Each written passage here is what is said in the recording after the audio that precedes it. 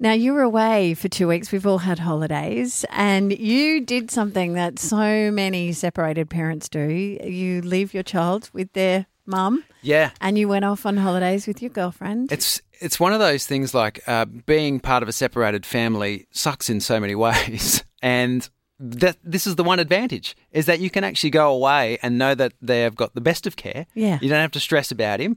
And so I just sort of decided, let's take advantage. Let's actually go, and we'll go somewhere that Rafi couldn't really come with us because he's turning 4 in a couple of weeks. So we went to Vietnam. You don't want to be sending back pictures of Disneyland going, how cool is this? No, exactly. And in Vietnam, the reason I'd say that look, there's plenty of people that take their kids there, but for me, like the transport and things like that, it's loose. You know, there's no one's got kid seats in the cars and things like that. There's people, there's kids no helmets on the front of scooters, and that's not your thing. It's not for me. So, first time you've left him for this long? Yeah, by a long shot. And it was weird. Like we definitely, because Naomi, as well, she's really like a parent. We missed him so much, and we ended up FaceTiming him a few times, and it was kind of weird because at first I thought, he's going to love to see all the things around Sunshine, and this is the pool, and this is this. He didn't love that at all because he wasn't there. Yeah, he did at first. Like first go, that's really cool, and then after a while, like on I think maybe the second or third call, he'd asked to look at things, and then I could tell he was sort of getting jack of it, and he said, Mum, like he's talking to his mum in the background. He goes, Mum, can I watch blah, blah, blah cartoon? And his mum goes, yeah. Maybe wait till you're finished on your phone call with Dad. And then he goes, no, I'm finished.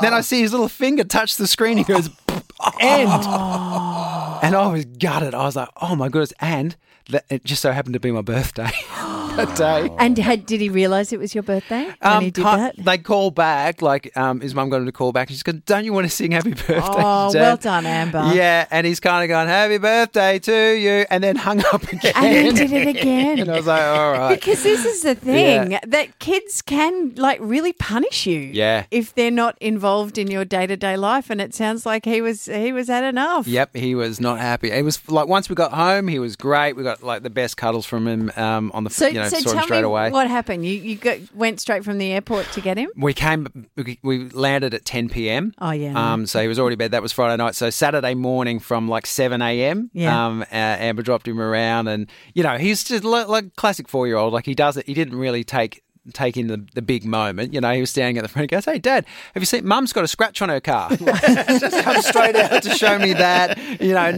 No big sentimental moment of huge cuddles. Meanwhile, your little heart is like banging so badly. Like you just want to hold him. He would have heard me running for the front door when I heard, I was so hanging to see him, and he just wanted to show me scratches on Mum's car. And then he's like, is my bike in the garage, Dad? Yes, it is, mate. But he did. Eventually he gave us really nice cuddles, and about 2 hours in, he was playing with his magnet toys, and he just looks up and he goes, I've missed you, Dad. Oh, there's the moment. Oh, man, it was the best. See, what do they say about quality versus quantity, right? Like you actually have to be in the moment with them to allow those quality moments to happen. Yeah. And they don't do it. Kids do not do it on our agenda. No. Not ever. No. Not ever. No, they don't realise the big moment is when you want it to be. It's whenever he wanted to have it, and he had it, and it was great. And you were there. Yes. And you went, thanks, mate. I missed you too, buddy. Yeah, it was really nice. And I wish you could all check out the beautiful photos Naomi took on her socials of their holidays, especially one of the 4 kids about Rafi's age playing all over U2 on a train, showing it would have been possible to take him after all. I know, I almost didn't want to show him those kids. These are the kids in the train carriage. These random kids just jumped in our train carriage with us. Yeah. And we're just standing all over the bed, playing around. And you would have... How were you? Well, I was all right, except one of them, the little boy, I saw his mum take him off to the toilet barefoot. And then he came back in, and then he stood on my pillow, and I nearly vomited. I was like, oh my goodness, I'm scarred by that. How do you live your life, doll? Not with wee feet on my pillow.